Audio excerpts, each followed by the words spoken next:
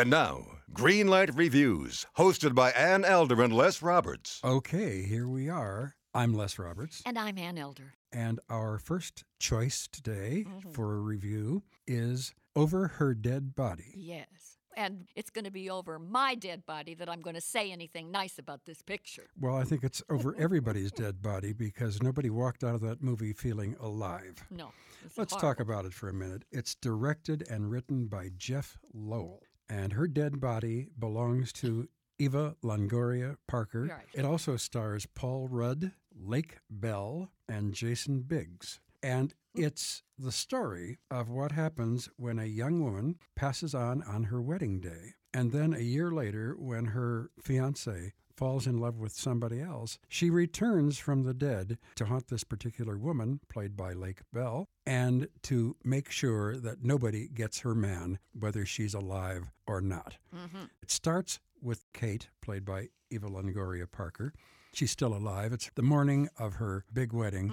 She's a monster. She orders everybody around. She's a witch with a capital B, as Definitely, they say. definitely. And somebody delivers an ice sculpture of an angel. Yes. And the angel doesn't have wings. Right. And she has a fit about it. And she says, take that back and put wings on it. And as they are backing the truck up with the ice sculpture in the back, it falls over and crushes her, and she's dead. I'd say she was iced. You know, this is a movie that really there's absolutely nothing to recommend it. The acting goes from bad to atrocious. The story is moronic. The direction is not just second rate, it's cut rate. Well, wait a minute. I can think of a couple of things. I can't wait. Okay. I liked Eva Longoria's lip gloss. Terrific. Lip gloss Terrific. was great. The bodies on both Lake Bell and Eva Longoria are awesome. I did notice that. And Eva Longoria wears a pair of really happening shoes. That's it as far as anything that is worth talking about. This is a stinker. Jason Biggs plays the best friend of Lake Bell. Lake Bell plays Ashley. Oh, talk about her career for a moment. Ashley is a part-time caterer Yes. and a part-time psychic. Ah, those two always go together. Of course. And her partner is Dan, played by Jason Biggs. And Jason Biggs, especially in the first part of the movie, is supposed to be a rather overt homosexual, Right. which is going to insult every gay and most straights that see this film. Well, he tries to be friendly with the character that Lake Bell plays, and he thinks the only way to become friendly with her is to be gay. Now, that's such a demeaning concept, and it really diminishes the whole concept of men and women. Anyway, that's a whole other problem.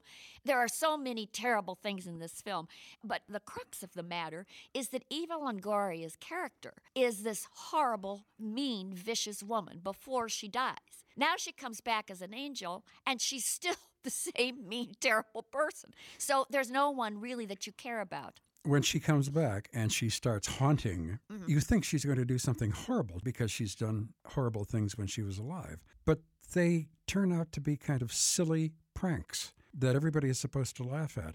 Nobody laughs. No. I didn't even smile during this picture. I grimaced a lot. Oh, yeah. Paul Rudd, he's a cute guy. I've seen him be funny in a lot of pictures. He absolutely dies in the middle of this film. Well, he plays the veterinarian, right? Yes, and there is a scene in the veterinarian's office where they're trying to lift a very fat dog onto the table, and it takes 4 people to do it, and they can't get him up. First of all, he's not that fat. No. Secondly, they trained the dog to absolutely play dead, so he wouldn't help or anything. And that was pretty cruel to watch for about 2 minutes. Yeah, and then we have the unfortunate casting of Lake Bell as Ashley.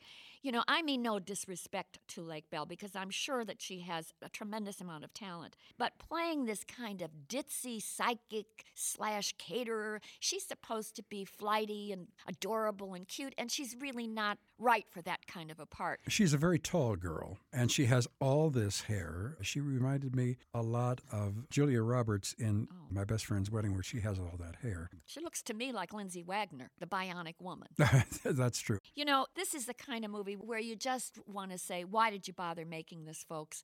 I know that Eva Longoria is a hot property in Hollywood. She's on everyone's A-list of celebrities. I'm sure that on a break from Desperate Housewives, she got a screen deal. They quickly rushed this movie into production.